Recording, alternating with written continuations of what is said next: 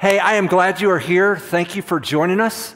If you're joining us online, I appreciate that. And if this is your first time or one of your first times, I'm so glad you came. I know sometimes it's hard to come into a new place, and thank you for doing that. So, January 15th, 2009, plane took off and out of New York, and it hit a flock of geese, and it knocked out both engines. And so the captain, Captain Sully Sullinger, said, I'm not going to be able to get back to the airport. I'm going to have to put this thing down in the Hudson River. And he did. There were 95 minor injuries, 5 major injuries, but no fatalities. So it was amazing. Once it came down, all these ships came out to try and pull the people off. And it's cold in January, and yet no fatalities. Later, Sullinger was interviewed, and they asked him about that day. And I'm paraphrasing. He says he was a former fighter pilot before he was a commercial airline. And he said, I had 42 years of experience, training, and education. And on this day, I made a draw on all of that. And fortunately, it was sufficient enough to meet the challenge in front of us. Every time we get on a plane, we put our lives in the pilot's hands, don't we? And if you've flown, there's times that it gets a little bumpy and the guy comes on, we're a little turbulence here, we'll be just fine. Okay, if you say so. Sometimes the drop will be a little bit more, and it's kind of like, I need to know this guy's got that. But if you were flying with Captain Sully Sullinger, knowing his track record, knowing what he's done, I think he's trustworthy. I think he's definitely one you want to put your trust in. Well, as much as I'd say that about Captain Sully Sullinger, I said even more about Jesus. Life has some bumps, doesn't it? It gets bumpy. Sometimes the drop is big. Sometimes the news is, I'm going to have to put this down in the huts. Can we trust Jesus in those moments? We don't quite understand what's going on. You got this? Okay, I don't understand, but you got it? I think he's worthy of our trust. Whenever, however. Why? What makes Jesus so trustworthy? That's the question I want us to wrestle with today. So if you got a Bible, if you open it, as Blake said, to John 10, starting in verse 1, going through verse 21, wrestle with this question, what makes Jesus so trustworthy? Again, Jesus is in the midst of his public ministry. He's speaking to a Jewish crowd, and he's going to rely on a metaphor, a popular metaphor, a shepherd.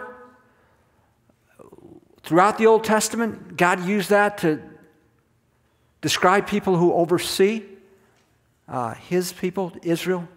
And so with that backdrop, Jesus says this, truly, truly, I say to you, he who does not enter by the door into the fold of the sheep, but climbs up some other way, he's the thief and a robber. But he who enters by the door is a shepherd of the sheep. So what's going on here? So in Israel, agrarian, a lot of sheep herders, families would go together, put their flocks together, and they'd build a sheepfold, a pen, and it would be a stone wall all around with thorns on top, and there would be an under shepherd who would allow shepherds to come in. He'd identify them. Oh, I recognize you. You're that family. I recognize you. You can come in. But he said the illegitimate people who wanted to steal and take, well, they don't come in through the door. They go over the wall to try and get sheep. And this heightens that not everybody who claims to be a shepherd was a shepherd. And that was a problem Israel dealt with in the Old Testament. And God had to talk about that again and again with his people, but never more poignantly than in Ezekiel 34. God's frustration with the shepherds, his overseers, they weren't doing their job. Here's what he said in verses 1 through 3. Then the word of the Lord came to me saying, Son of man, that's Ezekiel, prophesy against the shepherds of Israel. Prophesy and say to those shepherds, thus says the Lord God, woe, shepherds of Israel, who've been doing what? Feeding themselves. Should not the shepherds feed the flock? You eat the fat and clothe yourselves with the wool. You slaughter the fat sheep without feeding the flock. You're supposed to be caring. You're supposed to be watching out. You're supposed to be feeding those sheep, but instead you're taking advantage of them. You slaughter them for your own good. You take their wool for your clothing. You got it backwards. I'm not happy about that. You're failing as shepherds. What's God's solution? Start in verse 11. For thus says the Lord God, behold, I myself will search for my sheep and seek them out. I'll step into the void.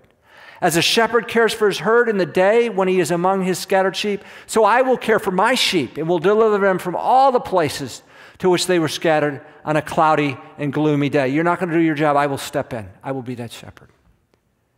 And then God finishes this prophetic word looking ahead to the ultimate shepherd. Here's what he says, verse 23. Then, talking about the future, I will set over them one shepherd, my servant David. Now let me stop there and just so you know, David has long since passed by the time Ezekiel's writing this. So this is a prophetic word. It's somebody from David's line that he's talking about. My servant David, and he will feed them. He will feed them himself and be their shepherd. And the Lord will be their God, and my servant David will be prince among them. I, the Lord, have spoken. And so this is ultimately fulfilled by Jesus.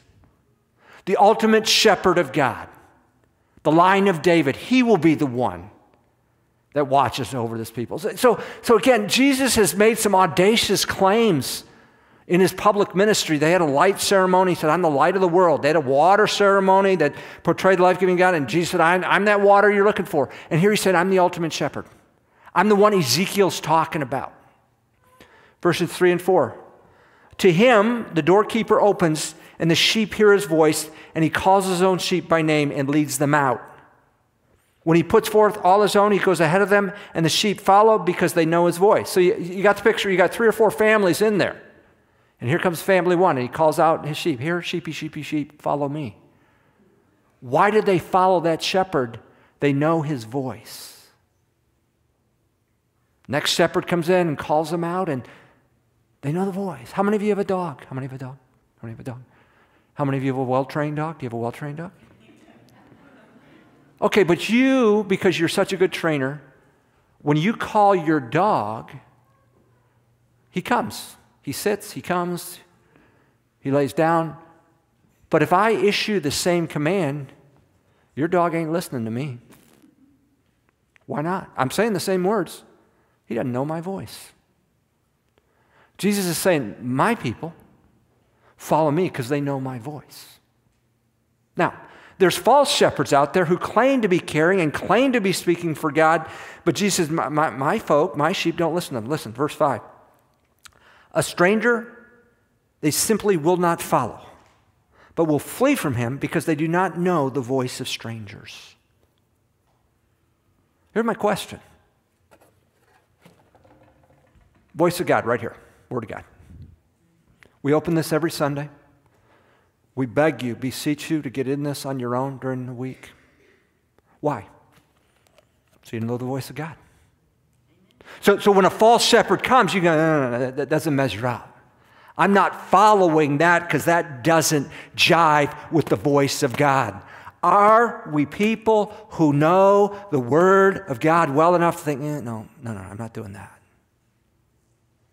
Or can we be had by a false shepherd because we don't know the Word of God? Would we be people who major in God's Word, that we're able to discern God at His Word? Verse 6, there's people who don't get this at all. This figure of speech, Jesus spoke to them, but they did not understand what those things were which He had been saying to them. They don't understand. Jesus said, you're not going to get me, you're not going to understand me until you take me at my word. I'm claiming to be the eternal Son of God. I'm more than a teacher, I'm more than a prophet. I'm doing all kinds of stuff to back that up, to show you that I'm no mere human. Will you take me at my, and you won't understand me until you take me at my word. We used the analogy before, but I think it fits. You go into a 3D movie and they give you glasses. You don't have the glasses, you're seeing in 2D. You're not seeing all there is. You put the glasses on, oh, there's the third dimension.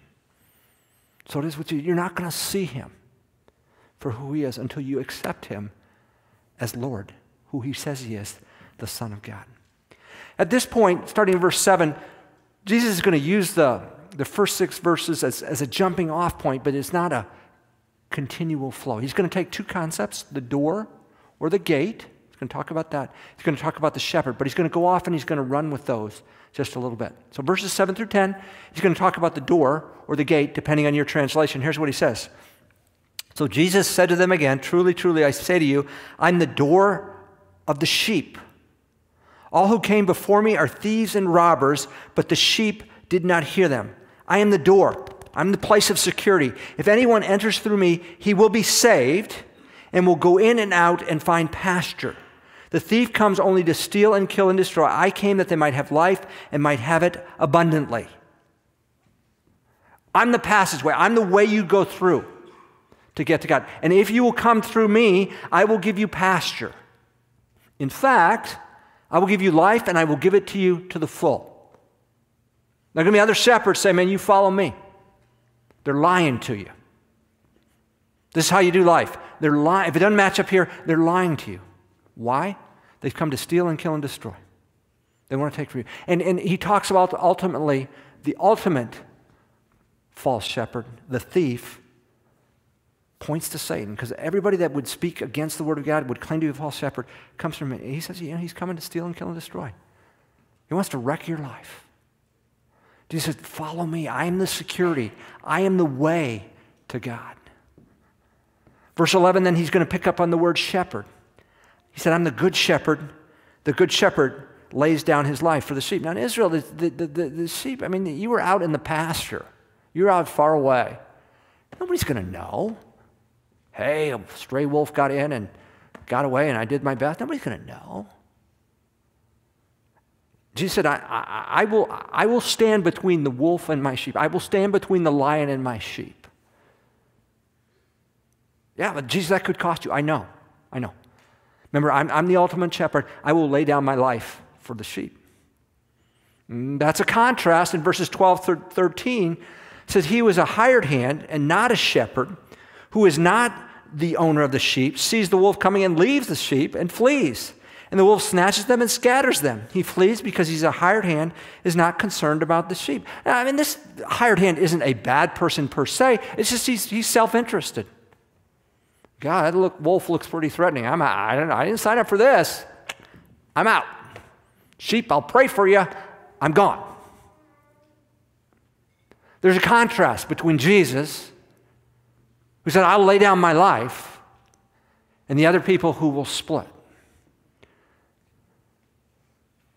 Verse 14 and 15, I'm the good shepherd, and I know my own, and my own know me. Jesus is more than a business relationship. There's an intimacy Jesus has with his people, and he compares it to the intimacy he has with his Father.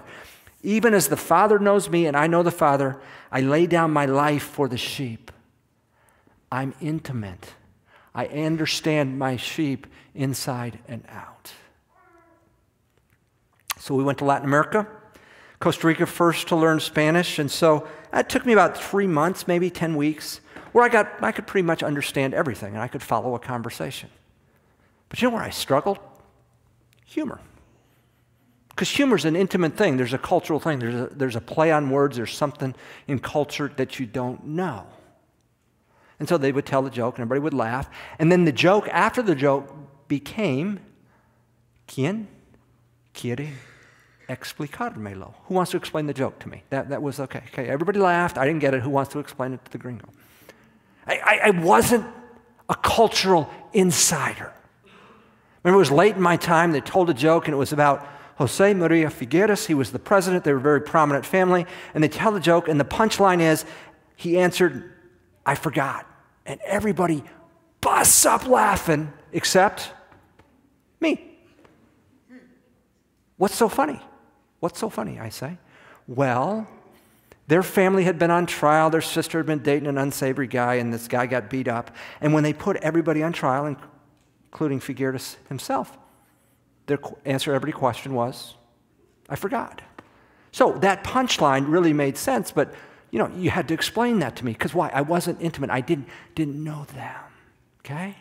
Jesus is saying, I want that kind of relationship with you where I know you. We know each other inside and out, like I have with the Father from eternity past. And we're growing into that. We're not there, but that's what Jesus wants for us. This isn't a business transaction, so of course he would lay down his life for the sheep. 16, Jesus has something to say that's unsettling to the Jews if they understand. He says this, I have other sheep which are not of this fold. So they're not of the house of Israel, they're Gentiles. I must bring them also, and they will hear my voice, and they will become one flock with one shepherd. They will follow my voice because they will become my people. And you need to understand, the Jews thought the Gentiles were fuel for the fires of hell. They hated these people. She said, no. There's a day coming, Jesus says, where we're all going to be one family. And those ethnic tensions, that hatred because of who they were, you're going to have to put that away. Because you're all going to be part of my household. And so I think it follows that God doesn't have a place for ethnic or socioeconomic division because they're all of my family. Jesus goes on, verse 17, for this reason the Father loves me because I lay down my life so that I may take it up again. No one has taken it away from me, but I lay it down on my own initiative. I have the authority to lay it down, and I have the authority to take it up again. This commandment I received from my Father. So most of this passage has been talking about the goodness of Jesus. He laid down his life for you. But I want you to point out one other thing. He has the authority to take it up again. Jesus loves you enough to die for you. If you're the only person on earth, Jesus would have died for you. But he's not powerless. It's not mere sentiment.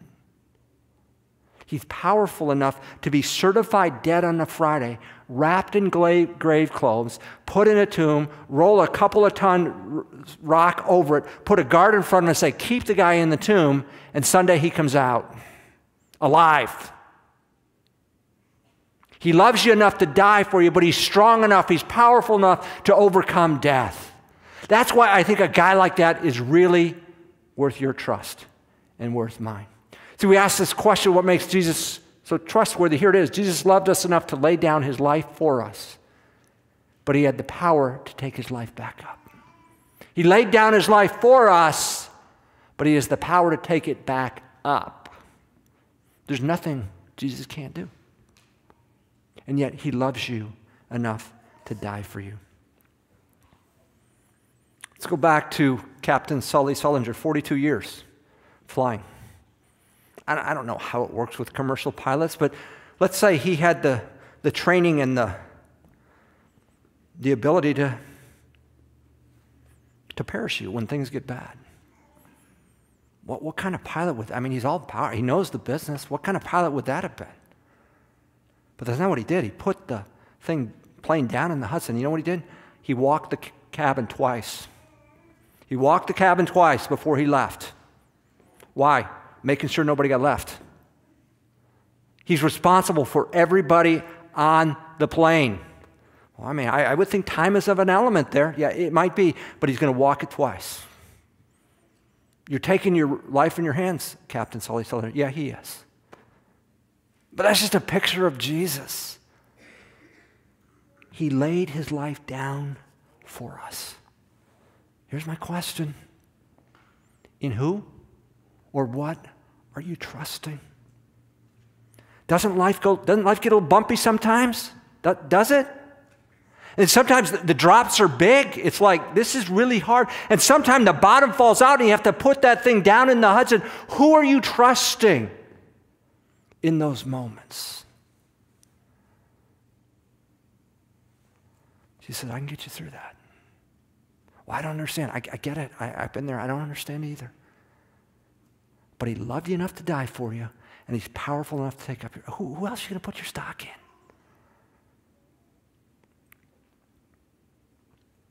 About 3 years ago, 4-ish, 3, I went for my annual vision check, and you look in there and turn this. Does this help? Nope. Does this help? Nope. Does this help? Nope. I did that about 5 times. Nope, nope, nope, nope.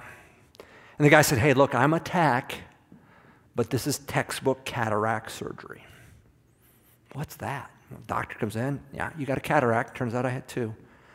Well, what's that? Well, you got a cloudy lens. You're going to send you to a doctor. He's going to take that lens out. He's going to put a new one in. That sounds a little harrowing to me. That's a little unnerving. But then she said this to me. She said, you can trust this doctor, Andy.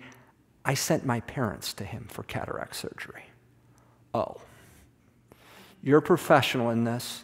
You trusted your parents with this doctor you're going to send me to. Oh. He's trustworthy. Why do I share that? You know what John's trying to say to us? Jesus is trustworthy. He said, I wrote this. I spent 3 years with this cat on earth. And I saw him do stuff that, like, I ain't ever seen a human do. And he's no mere man. He's the Son of God. And in believing in him, you can have life. And John said, I didn't have time to write everything, but I'm going to give you 7 signs. And we've seen 6 of them so far. We saw Jesus turn water into wine. We saw Jesus heal a nobleman's son. We saw Jesus walk up to this pool, and this guy's been a paralytic 38 years. So, every time the water stirs, the first one in, I can't get there, and everybody's beating me. And Jesus said, I got a better idea. Why don't you take up your pallet and walk? 38 years, a paralytic. Take up your pallet and walk. Done. Later on, Jesus is teaching. It's out in the country. And I don't know if time got away or what, but there's 20,000 people, and they're ways away, and there's no Uber Eats, and there's no Hy-Vee. And what are we going to do to feed these people? And somebody shows up with 5 loaves and 2 fish. Jesus said, I can make that work. Fed 20,000 people. That night, he sent the disciples away, and he went up to pray, and he came walking on the water across the thing. Whoa, what's that? Oh, it's me. It's I. Do not be afraid. Then last week, we saw Jesus meet a guy who'd been healed, had been born blind.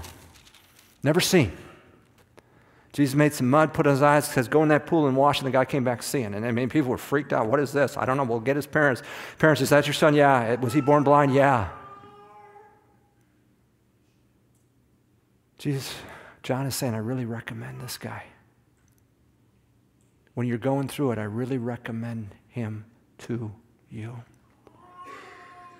Would you take John's recommendation? That when it goes up and down, it looks like you're going, Jesus is worthy of your trust. Well, Jesus' words cause a division among the crowd. Not a big surprise there. We've seen that before, and it comes out again, verses 19 to 21. It says, a division occurred again among the Jews because of these words. Many of them were saying, he has a demon and is insane. Why do you listen to him? Well, there's one perspective. He's a demon. He's insane. Others were saying, no. These are not the sayings of one demon-possessed. Demon cannot open the eyes of the blind, can he? A rhetorical question, no, he can't. I'm wondering if you got friends and family members who see Jesus different than you do. They've come to really different conclusions. Andy, why is that? Well, it's been happening since Jesus' earthly ministry. People hear the same thing and they come to different conclusions. As you interact with those people, I think God has put you there on purpose, on mission. Christ in that community. But my suggestion is, generally speaking, I would not argue. I would ask questions with these people. Ask about their experience. Why do they believe what they believe? How did they come to that conclusion? What's their spiritual background? Try and find out their story. And then use that as a platform to share your story. This is where I was with Jesus. And if people have intellectual questions, we owe them an answer. So I'm not saying don't. But often I find people's reservations with Jesus are not intellectual, they're volitional. I can't give you enough evidence because you want to hold on to this, you want to hold on to power in your life, you want to be able to do this or that or the other. Before you talk to people about God, talk to God about those people. And then go with the chance to get to know Him. What might God do in the context of that relationship to give you a chance to say, could I share my experience with Jesus? Jesus is going to cause division. People are going to come to different conclusions. You are where you are on purpose for a reason. Would you move towards those people in love, seeking to know their story that you might share your experience with Christ? Years ago, I went to the theater to watch a documentary, and it was about these people, the U.S. Air Force, in Las Vegas, who operated drones that were operating in the Afghan war theater. And they're making decisions on when to fire and when to not, and it was all kinds of ethical and about that. But one of the things that stuck out to me was they were always in constant contact with soldiers on the ground. And in this particular day, there was this company of men, and he calls up back to the drone operator, hey, we'd like to take a little rest. So we're going to catch a little sleep. Can you watch over us?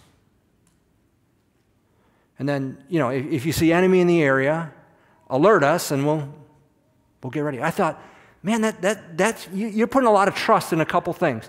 The technology and power of that drone to be able to see down on the battlefield what's going on. But apparently they have a camera that can read a license plate, so there's power in the drone. But then you're really trusting that operator. He's back in Vegas, and hopefully he's not going out to Casey's to get some pizza when you're asleep. You better trust in this guy. But he did. He did. God is calling. That's a picture of us, absolute trust. I believe you see what is going on in my life, and I believe you will never sleep on me. You will never go out to Casey's. You're always watching over me. And I put the full weight, my full trust in you. Why is it? What makes Jesus so trustworthy? He loved us enough to die for us, but he's powerful enough to take his life back up. He laid down his life for us, and he's powerful enough to take it back up. Would you pray with me? Our Father in heaven, we're grateful that Jesus is the Good Shepherd. And as the Good Shepherd, he laid down his life for his sheep. But Father, I thank you that that was more than sentiment.